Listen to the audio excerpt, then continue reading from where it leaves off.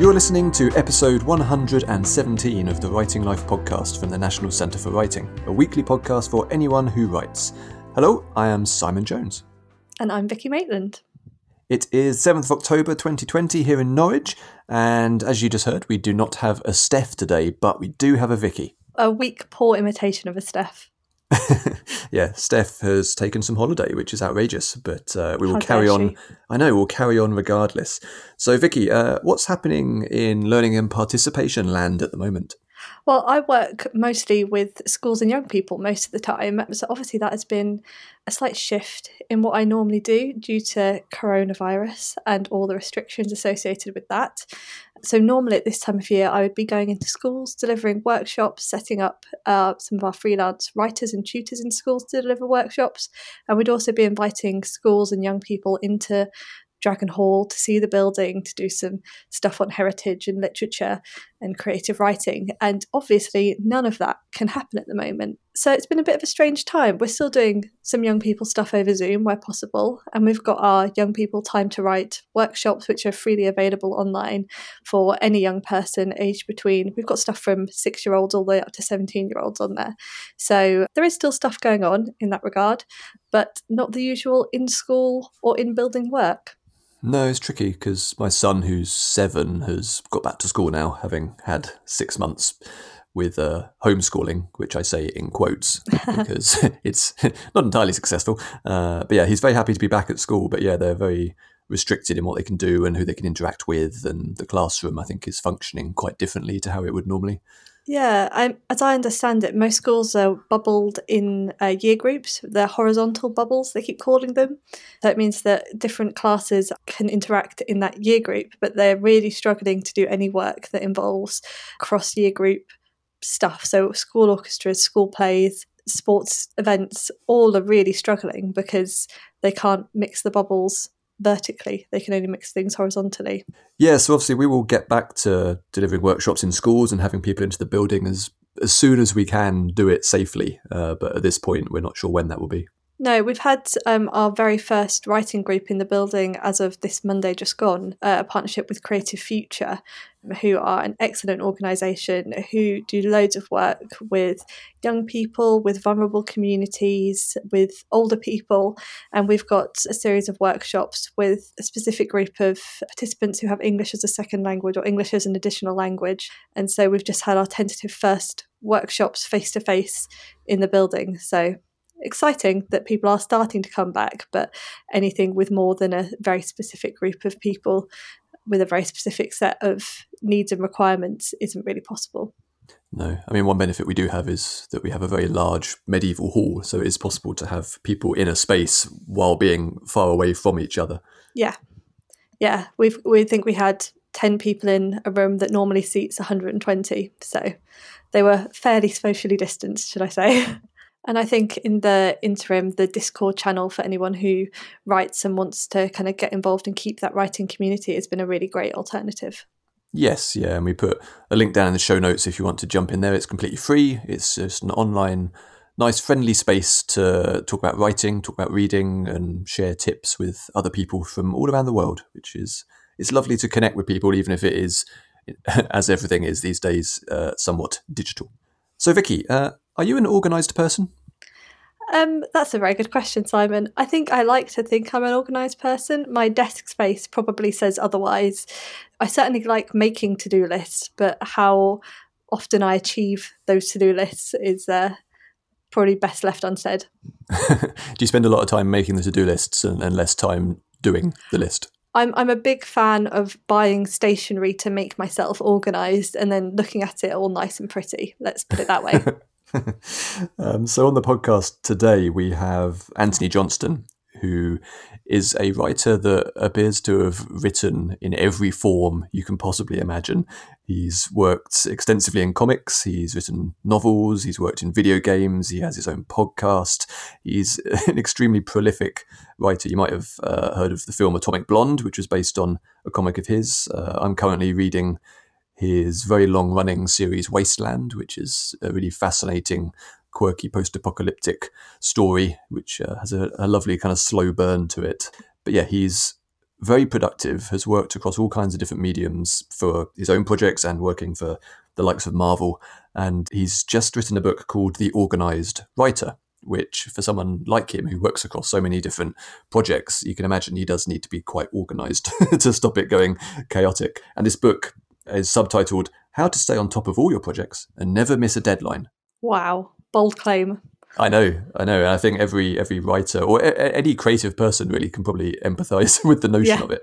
And it's a really interesting book. It goes through Antony's own method for being organised, keeping on top of his work. He comes at it from the perspective of a freelance writer, so he does this full time. But in reading the book, I found it really useful, even as an amateur writer writing in my spare time. It's still full of really, really good tips for how to make the best use of the time that you do have. And yeah, we wanted to get Antony on to talk about this because I think it's something that pretty much anyone listening to the podcast probably has experienced, either a lack of time or a lack of ability to make good use of that time. Yeah, and I think during lockdown, especially in these past 9 months now, I think everyone has generally been thinking about how to use their time more productively, more effectively, and how to best organise it. And it's certainly something that we've been thinking about as an organisation and as writers ourselves. And right near the start of lockdown, in fact, just before lockdown happened, we did launch a couple of online courses about how to stay productive as a writer and how to write more and stay happy as a writer. And both of those are available on our website. Yes, we'll put links down in the show notes for those as well. And yeah, a lot of what Antony talks about in the book is not only how to get the work done, but to do it in a way that is less stressful as well. And I think that's something that everyone can appreciate at the moment. Yes. Right, so this is me talking to Antony a couple of weeks ago, and I should say that The Organised Writer is now out, and you can go and check it out. Hi Antony, thanks for joining us on the podcast. You're very welcome, and it's lovely to be here. Yeah, so I just earlier today, while I was preparing for this, I watched Crossover Point, your short film. Oh, wonderful. Did you enjoy it? I did, very much. Yeah, I like the fact that while everyone else was kind of struggling with how to keep working in lockdown and not have it stop them from doing all their usual stuff, you decided to have your first go at making a film and start something completely new. Well, and it was also, I wasn't immune to that at all. I would say for the first 2 to 3 weeks of lockdown, I really struggled, just like everybody else did, with trying to stay busy, trying to stay productive and focus on work. And it was really difficult. There's an irony. Lots of people, I wasn't the only person this happened to. Lots of people kept saying, oh, you spend all day sitting at home in front of your computer anyway. It's no different for you. But it really was, because while we're doing that, we know that the world outside is carrying on. And that's kind of a reassurance in some ways. And of course, during lockdown and in quarantine, that wasn't the case. And so it was really distracting. So I did get over it after a while. But then the idea with Crossover Point was, I don't know, I just kind of wanted to turn it, make lemonade out of lemons, as they say, and turn the lockdown and the quarantine into something that I could use to be creative without ignoring it. And yeah, that was an idea that came to me one morning when I woke up, which is such a cliche, I know, and it doesn't normally happen to me at all, but it really did in this case. I just woke up one morning and I thought, if you had to make a film during lockdown with everybody in quarantine, how would you do it and what would it be about? And I wrote the script for it that day and recruited 2 actor friends, and we did the whole thing online, recording using Zoom, which of course everybody now is extremely familiar with. We're all experts now. Right, yeah, we all know how to use it now. We all know what video calls look like, which actually was a kind of a help, because making a film with that sort of format previously might have been a bit off-putting for some people who weren't familiar with video conferencing software. But now everybody is familiar with it. And so I think that really helped a lot of non-nerds, if you like. And I hold up my hand there. I am absolutely 100% a nerd, but it helped non-nerds watch it without feeling alienated. And yeah, the whole thing came together pretty quickly. It was a lot of fun to do and really well received, which was very, considering it was my directorial debut, as it were, that was really heartening. I think it's really good to make the most of it. And as you say, you didn't have to kind of try and justify why the video quality maybe wasn't what people expect from films, because Exactly, everyone knows what Zoom looks like now. Yeah, precisely. Yeah, you were talking about how at the start of lockdown, it was so difficult to focus and concentrate, and that's absolutely true. I had the same issue where it was, it's interesting because in The Organised Writer, your new book, this is all stuff you're talking about, and presumably you were working on this book long before lockdown. Oh, yes. And it contains a lot of advice on how to kind of deal with all the stuff that distracts you, and then lockdown comes along, and it's hard to shut out the idea that the entire world has a big problem. Yeah, it's. In some ways, this is a really bad time to be launching this book because it assumes a normality of the world, which right now simply isn't the case. But I have been, again, heartened by some comments I've had from, sort of my beta readers and advanced readers and what have you, who've said that even in these strange circumstances, there's still plenty in the book to help, and that people find useful. And that's I like to think one of the strengths of the book is that it is modular, again, to use a rather nerdy, geeky term. And what I mean by that is that you can take parts of it and sort of fit them into your existing lifestyle around the bits that you can't change. Because, the book is, obviously, I'm a full-time writer, and so that's the perspective from which I'm writing the book, but I'm well aware that not everybody else out there is, and, I was a part-time writer, like everybody else. When I started out, I was writing in my spare time, holding down a day job. So I do know what that's like, and I understand the difficulties it presents. And sometimes there are things like that, or, family commitments, what have you, that you simply can't change. And so I tried to make sure that there are parts of the book that even if you can't completely upend your schedule and plan out your days in the sort of detail that I do, because you have those other commitments, you can nevertheless take the parts that will work for you, and they will still work, not in isolation, but separate to those other parts, which you simply can't change. And that's kind of what I've been doing during lockdown, to be honest with you, because I live in the Northwest as well. So we never really came out of lockdown, to be perfectly honest with you. And as you'll have seen in the news as we record this, we're about to go back into full lockdown in this region. So we really have been basically indoors, other than essential shopping trips, since March. And that has, even for us, and we, as I say, we normally spend all our time here at home anyway. But because the world outside has been so different, it has necessitated changes to our own schedule, our own habits, and the way we work. And so I have had to change and adapt my own working of the organised writer system during this time. But thank goodness it still works, which was quite a relief to me, considering the book, as you say, obviously is about to come out. It still works. And the ground principles, if you like, the fundamentals of the system still hold true in the idea of removing distraction, getting things out of your head and onto paper and into a system, starting work with a clean mind every day, that sort of thing. Those all still hold true. The way in which I achieve them has had to change because of lockdown, but the fundamentals of them, remain strong, and thank goodness for that. I think when I started reading it and first heard about the book, I was wondering how it would apply to myself and also some of our listeners, because we have quite a range of listeners, but a lot of them are people who are right at the start of their careers. There's a lot of fiction writers. There's people for whom writing is something they have to fit in and around a day job, and they haven't got to the point where it's either, let alone a full-time job or a part-time thing that they do. And the book is very much kind of aimed primarily, I would say, at freelance writers. But as you say, as I've been reading it, there are so many bits you can just pull out and go, oh, well, this fits into what I do, just like this. Yeah, well, I'm really glad to hear that, because, I make the point in the book several times of, whatever works for you, if it works, then it works. Don't, don't change the bits that work. And yes, again, emphasizing that sort of modular nature. So I'm really glad that that's been the case for you as well. As you say, let's be honest, most writers are not full-time writers. I realize that I'm in a fairly rarefied position. I have novelist friends who have day jobs, who, it's not their full-time job. So I had to bear that in mind when writing the book. Yes, the way I use the system is as a full-time freelance writer, of course.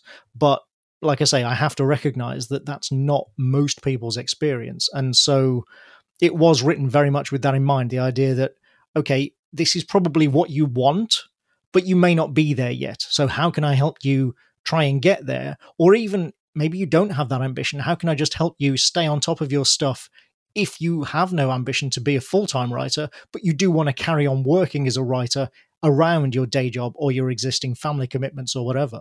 When I was looking over the work that you've done and your many projects, I was just going through your website and the work section, and it kind of just keeps on going. Across every possible form that you could think of. And you've worked with so many different people in comics, games, your own novels. You've done journalistic work as well. You've got podcasts. And as I was looking over that list, I was kind of realizing why you were the perfect person to write The Organised Writer, because presumably you really have to be. Yes. Yeah, I do. I mean, and again, I say this in the book, the system exists because it has to for me, because when I first became a full-time writer, when I first left my day job, I quit my day job, I took the plunge and became a full-time writer. And I thought, well, this will be easy. I'll just bang out some words, send an invoice every now and again. Bob's your uncle. Don't need to worry about anything else. And of course, couldn't have been more wrong. Hopelessly naive, I realize now. But I didn't know any better. And so it was about 3 years, maybe 4 years, somewhere between there, into my full-time freelance career, that I was drowning in paperwork and unpaid bills and unchased invoices and just horribly disorganized. And I had, in fact, missed 2 deadlines. Not horribly, thank goodness, not to the point of destroying a project or anything, but I had previously always prided myself, and throughout my career, no matter what field I've worked in, I pride myself on always hitting my deadlines. And so that to me was the cardinal sin, and what really made me go, okay, I need to sort this out. I need to figure out a way to stay on top of all these projects and on top of this work. And part of that was because I was in that field. You mentioned graphic novels and comics. That's a field where it's very, very difficult, even more so than novels, to make a living just writing one book at a time. Almost every professional comics writer and graphic novelist you'll meet has several projects on the go at once. It's just necessary to make a living. And so I thought, well, if I want to carry on doing this, I need to be able to juggle those projects and to manage my schedule so that I don't miss my deadlines and people can rely on me, while doing this sort of work. And so that's when I started looking at productivity systems and tried to adopt other people's systems, and just found that none of them worked for me as a writer, because most of them at that time, this is not the case so much now, but at the time, because this was back in 2005, 2006, they were aimed at people in management, people in business.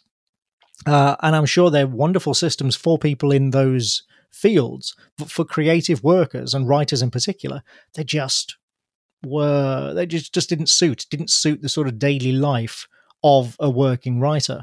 And so, that was how I thought, well, I need to look at the fundamentals of this. And rather than trying to tweak an existing system, I need to go back to first principles and think, what problem am I actually trying to solve?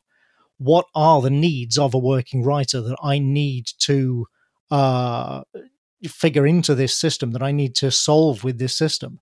And so that started me on this journey to come up with this system, and I developed and refined it over the years, and obviously now here we are. But it is following that system that has helped me, well, that has enabled me to do so much work in so many different fields and be, fairly prolific, I say, without too much false modesty, a fairly prolific writer for the last, I'm coming up to 20 years total in my career, but certainly, the last 12 or 13 years using this system. And it is the system I use.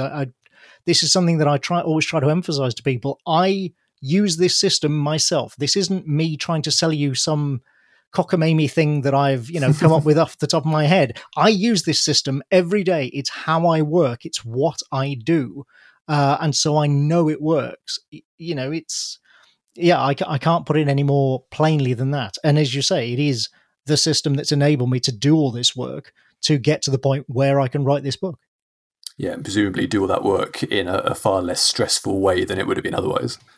Well, that's the hope, yeah. I mean, that's one of the sort of secondary aim of the book, if you like, is to help people reduce their stress while juggling multiple projects, because, of course, it is stressful, and there's always going to be a baseline level of stress for any freelance worker, no matter what field you're in, whether you're a writer, any kind of, doesn't even need to necessarily be a creative role, but any freelancer is always going to have a sort of baseline level of stress. But my hope is to help people bring it down as low as it can be by sorting out all of this stuff that contributes to stress. And certainly, I was just saying this to somebody else, like it's impossible for me to say that this system has helped me be a better writer, because you can't make that comparison. There's no parallel universe where I can look at myself where I wasn't organized and see whether the work was as good. I can't make that comparison. But what I can tell you without a shadow of a doubt is that I have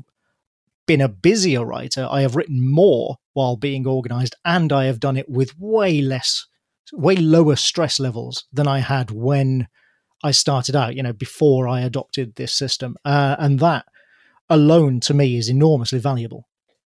Absolutely. And I think there's a big focus, even in the workshops and courses we do and the stuff we put out on the podcast, on the craft of writing and the creative and artistic side. But the truth of it is that before you even get to any of that, you have to actually write some words. And if you're not getting the words down, then the quality of the words, doesn't really matter if you're not doing it at all. And I think what the organised writer is really good at is kind of getting those nuts and bolts, practical guidelines down so that you can kind of get that all out the way and then actually focus on the fun bit that everyone likes, which is the writing itself. That's exactly the idea. Yeah, I mean, nuts and bolts that's kind of my middle name. I'm very much that kind of nuts and bolts writer. It's how I approach organizing things. It's how I approach the writing itself. Whenever I've given talks on writing for video games and stuff, and I always try and impart some kind of lesson or advice, something that is, a bit nuts and bolts, rather than being, I don't want to say airy fairy, but the sort of, I don't want to try not to be too metaphorical, if you like. And yeah, that's the way I work. And so that's how the book is. That's how the book came out the way it is it's designed to be read and impart these lessons so that people can go from start to finish and go, oh, okay, there is stuff here that I can use. Practical, as you say, practical nuts and bolts stuff that I can use that will help me. And that's all I want to do. Yeah, I think what struck me is that in the book, you come across as someone who thinks about process a lot and, using the right tool for the right job and that kind of thing. I was wondering, is that something that you enjoy trying to figure out, or is it something that you do and are kind of forced into by necessity of the demands of your career? A little from column A, a little from column B. I actually didn't used to think about process at all, and I was almost afraid of thinking too much about it, which I gather is not an uncommon phenomenon in creative work. Is, people worry that if they examine their own process too much, if they think too hard about it, that the creativity will dry up, and that suddenly they'll lack inspiration because they'll be too analytical about it. And I had that same fear. And then I read an interview with Brian Eno, who is one of my heroes. I adore everything Eno does, and I respect him enormously as an artist and the way he has navigated his career over the years.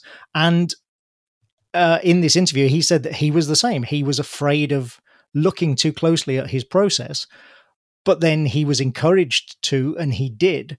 And what he found was that by understanding how he creates and how his imaginative mind works actually made him more creative. He had more ideas. He was more imaginative.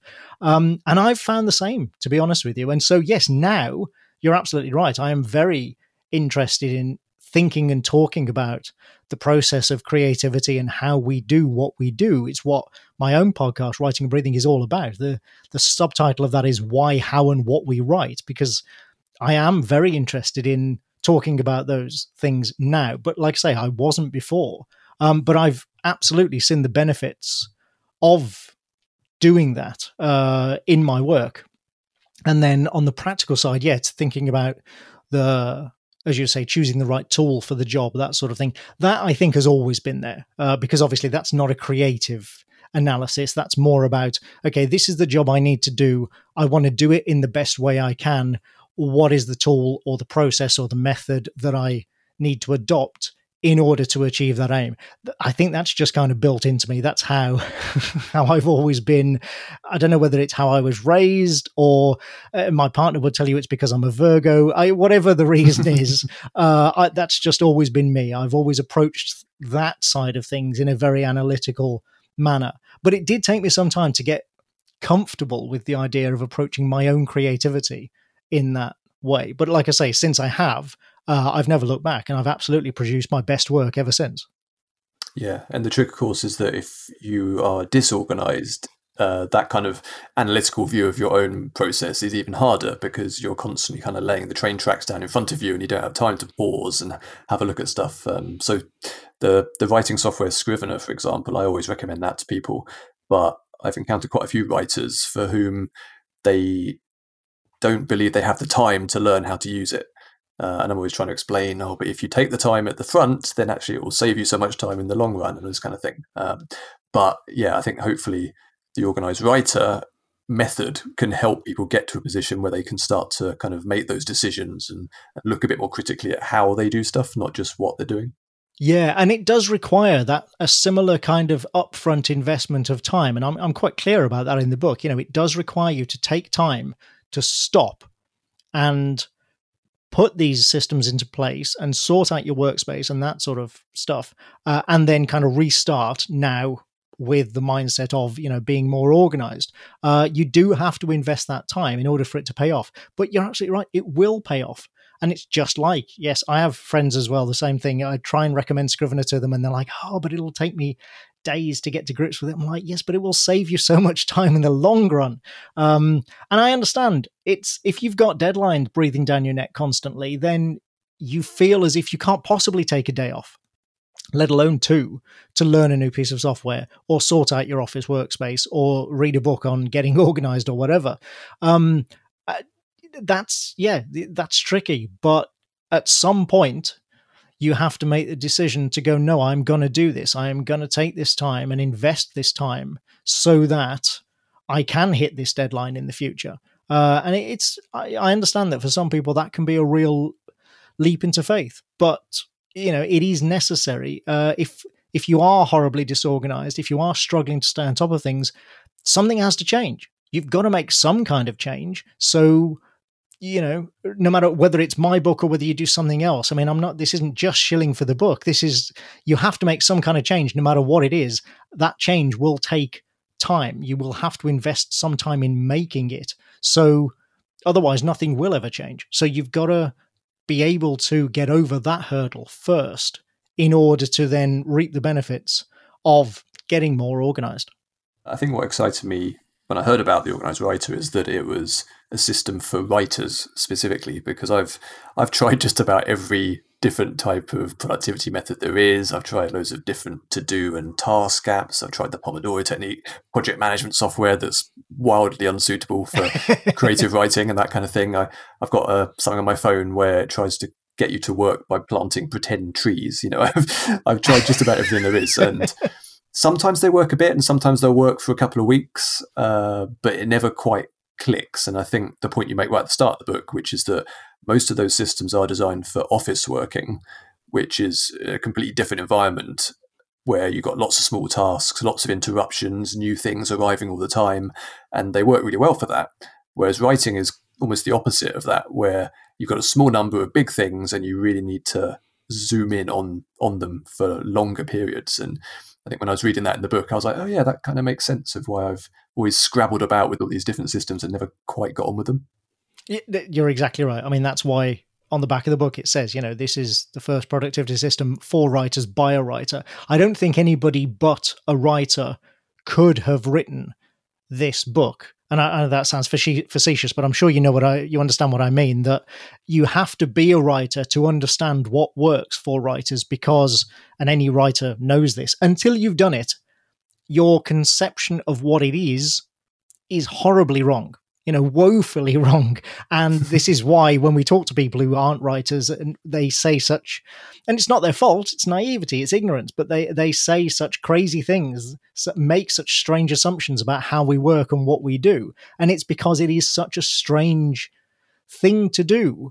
Everybody can write an email, sure, but actually sitting down and writing an article, a story, a screenplay, a graphic novel, whatever it is such an unusual thing to do that until you've done it, you simply cannot understand what is necessary to help you do it. And so, yeah, as I say, I don't think anybody but a writer really could have written a system like this that actually does work for writers, because I had the same experience.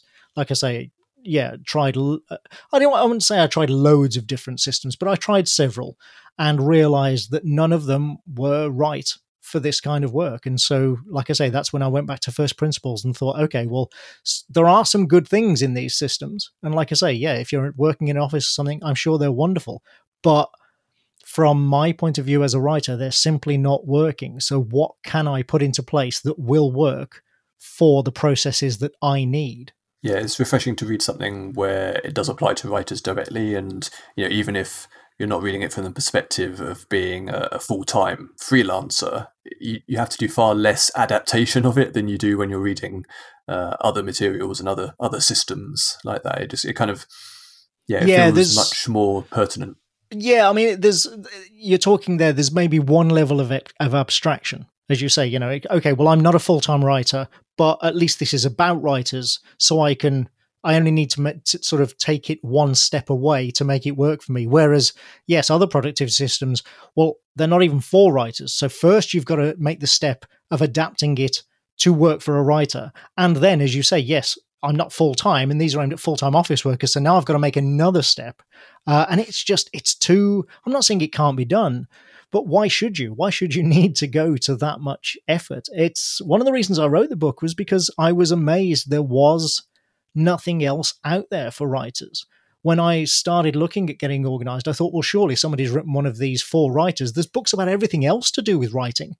You can't, there are bookstores which have entire sections devoted to manuals on writing, and yet none of them are about how a writer gets organized and makes it through the day. I was kind of astounded, to be honest with you. And so that was one of the things, along with lots of prompting and urging by friends, that convinced me to actually get down to it and write the book at last. Yeah, I think you mentioned earlier that some creative people almost shy away from thinking about this stuff, and I think there is a certain reticence to look at the form in this way. And if you look at other forms like software development or video games or filmmaking, they kind of have to look at it in this more efficient process kind of way, because otherwise those things don't happen because they're so phenomenally complex. Whereas with writing, because it does tend to be one person on their own writing sort of stuff, on the surface, I think it can come across as being very simple. So you think you maybe don't need all those systems and processes to make it go efficiently. But actually, the point you're making is that it's all the other stuff that intrudes and gets in the way that is the problem. That's exactly right, yes. Yes, it does look simple. Like I say, that's why anybody can write an email, and so lots of people think that they can be writers just because they can string a sentence together. And some of them can, absolutely. You'll never know until you try. But writing is nevertheless a talent and a skill. And not everybody can do it, even if they're able to write an email. But yeah, people look at they see us sitting down, one person sitting down at a computer typing, and they think, oh, well, I can do that. What's so hard about that? And of course, like I say, until you try, you don't really understand just how difficult it really is. But yeah, those other forms of artistic expression are so, as you say, so complex, but also collaborative. again, that's, you said one person sitting in front of a computer, and that's the major difference between writing and almost every other creative profession. Maybe an artist, a sort of fine artist, probably the closest non-writing analogy you could make to the traditional writer, because they're generally working alone in their studio, not collaborating and not relying on anybody else in order to be able to finish their art. But that's pretty much it. As you say, filmmaking, graphic novels, there are cartoonists, we call them as a term of art in the trade, people who do everything themselves. They write, draw, letter, color, whatever, all their own work in a graphic novel. Those people exist, but they are very rare. Most comics and graphic novels are collaborative endeavors where one person writes something, another person draws it, another person colors it, another person adds all the lettering, that sort of stuff. Filmmaking, of course, it involves dozens, sometimes hundreds of people, all involved in coming together to make a work of art. Same with TV. Its writing is quite unusual in that respect. And so, like I say, it just struck me as odd that there are loads of manuals for how to write a better story, but there are no manuals for how to be a better writer. So, am I right in thinking that this, certainly in terms of you writing about this stuff publicly, it kind of started off as a blog post in 2007? Yeah. It wasn't even a blog post. It was an article that I published on my website, but it wasn't actually technically a blog post. It was, this was when I'd first kind of not finalized the system, because I am continually sort of tweaking and not evolving and defining it, and have done over the last 10 to 12 years. When I had first settled on, okay, this works for writers. These are the basics. These are the fundamentals of how a system like this can work for writers. I wrote it up into an article with a few photos that I published on my website. It's still available. You can still read it there now. Like I say, it is now 13 years old. And obviously, as you can see from the size of the book compared to the article, things have changed and evolved quite a bit. It's quite a bit more in depth now. But that was the basis of it all. And I wrote it just because I wanted to codify it for my own benefit as much as anything else, but also because I thought other people might benefit from it. That whole section of my website, the For Writers section, is just full of stuff that I think might help other writers. Why not? And I thought that a few people would read it, some friends would read it, and maybe some people who, I was friends with on Facebook or whatever, and that would be it. And it took me a couple of days to write, no problem. Get it up there, maybe it'll help some people.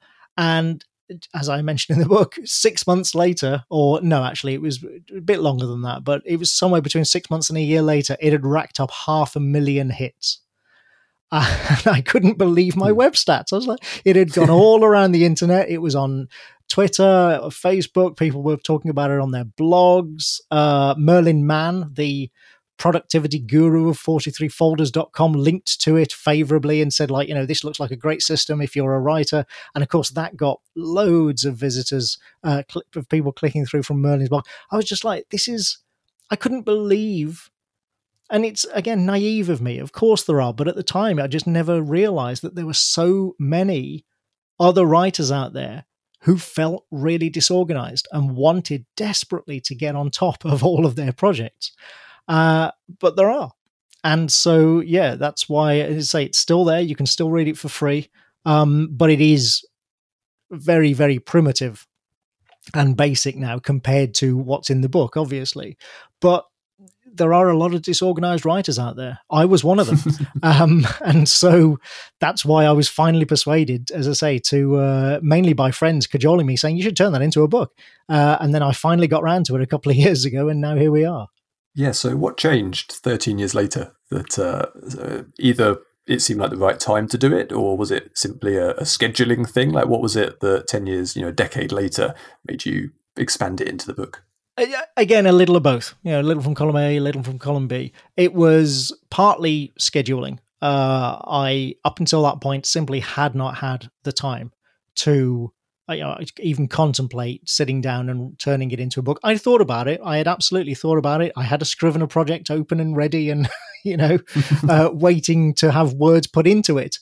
But I simply didn't have the time around my other projects. And in order to get it written. And of course, now I knew that I didn't have time. That's the other thing, is that I knew now that I did not have time to do this because I was using the system. So yeah, that was a factor. And then also, I suddenly found in the last few years, mainly since the movie Atomic Blonde, I was very fortunate in having that film made from one of my graphic novels, and that has given me a certain amount of breathing room. And so I was able to take a couple of months to write this book and not have to worry about, paying the bills or whatever. But also it did feel like the right time. Like I say, I didn't really want to write something like this immediately because I wanted to make sure it was road tested, as it were, first. I wanted to make sure that it continued working. I didn't want to write something, put it out there, and then 2 years later stop using it myself. That would feel like a terrible admission of failure. But yeah, by now, obviously, by the time I came to write the book, I had been using the system for over 10 years. And so I was like, okay, and I'm still using it and I have no plans to stop because it works for me and it helps me get all this work done. So I thought, okay, well, this is clearly a road tested system. This works. It's been proven to work. I am that proof. Now is a good time. So all of these, these sort of coincident factors came together at just the right time. And I thought, yes, okay, well, now's the time that I'm going to spend a few months writing this book and get it out there to help other people. I was wondering if you could, just to give people sort of context of your own workload, a kind of representative time. I was wondering if, not necessarily right now, but generally, how many projects do you have kind of spinning at any one time, and in terms of applying the stuff that's in the organised writer, what's a kind of typical example in a month, say, of how you might be applying some of those techniques? Well, like all freelancers, it's a feast or famine thing. There might be, and there have been some months where literally the only thing I'm doing is writing a novel. That's all I'm doing every day for that month. I'm writing a novel. And then there are other months where I might spend 1 week writing a novel, another week writing a video game, half of another week writing some blog posts, and the final half of that week doing some podcast editing. It really is kind of just all up in the air. And impossible to really give an average. But I will tell you, for example, what I'm working on at the moment. So I've just finished writing a novel, and I recently finished, I should say, writing the rough draft of a novel, and I've just finished an outline for another novel.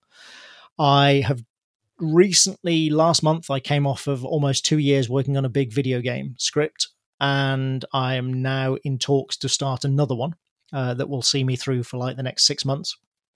I've got a screenplay doing the rounds over in Hollywood, and I'm also talking with various producers about, other projects that could go at any moment, another feature, a TV show, an animated series, that sort of thing. What else? I've got this book coming out, obviously. I've got the US edition of one of my novels comes out in 3 weeks' time, so I'm doing a lot of PR for that. I host and produce 2 podcasts. I am on the committee of the Writers Guild Video Game Committee and the Crime Writers Association, and sort of help out with both of those. What else? Yeah, no, I think that's about it actually for this month. Yeah. Or for the last few months. But again, in 2 months' time, you ask me, several of those projects will have ended or will no longer be a going concern. And so there is this constant sort of churn and turnover of all the things bubbling under. Yeah, I mean, I'd say that's enough, I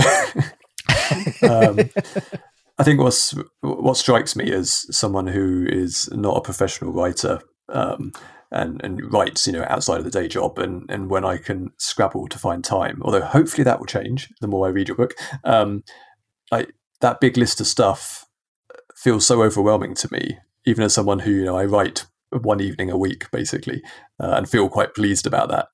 And it feels like, everything else is so easily gets in the way, whereas you can list all that stuff and you don't even mention, non-work commitments, and yet it all kind of fits. And I think that's what's so compelling about the book you've put together here, because, as you say, you've road tested it for a good long while, and the appeal is that, if you can fit all that stuff in, then I look at my writing and I think, well, surely I should be able to manage more than one evening a week.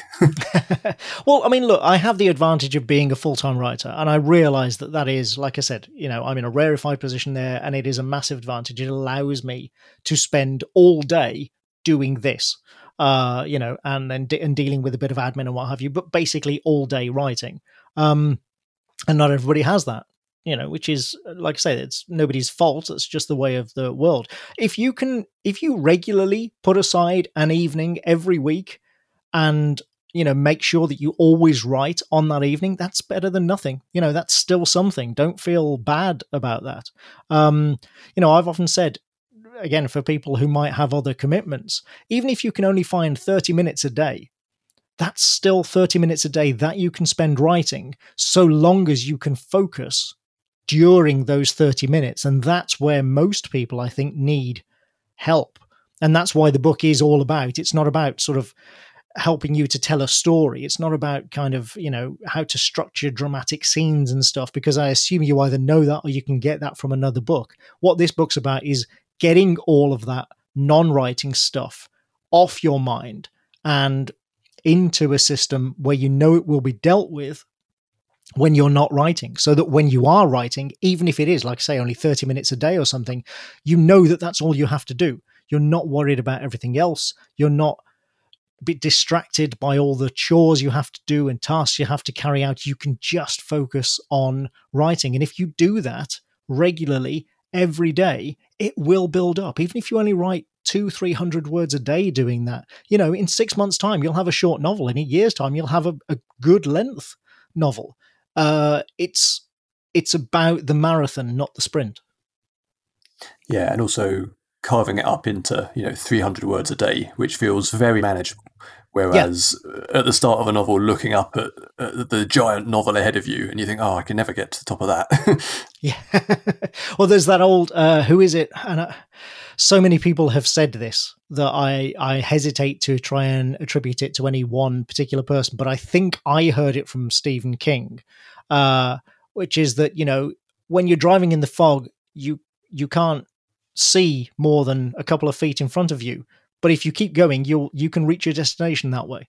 I'm paraphrasing badly there, but you understand the principle. It's the same thing with a novel. Yes, if you look straight at the top, you go, well, that's impossible. I can never get up there. But if you take it one step at a time, you can get there. And yes, breaking down daily work into manageable chunks is absolutely one way of doing that. That is, in fact, how I managed to get back into writing and being productive after that period that I mentioned at the start of lockdown. I felt horribly overwhelmed and, very unproductive, and just kind of thinking, well, how can I possibly work under these circumstances?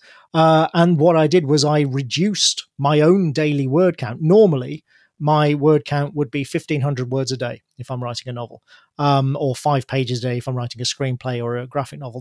I know I can hit that. Some days it's easier than others, but I know I can hit it without, exhausting myself.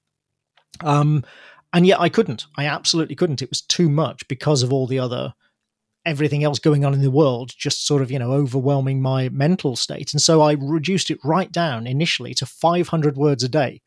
And again, bearing in mind, I'm a full-time writer, so that gives me 500 words I've got to write all day to do that. That seems like nothing. That's absolutely, who can't write 500 words over the course of like 6 hours, It made the task really, really achievable and manageable. And of course, naturally, what I found was that I would hit 500 words and then I'd keep going.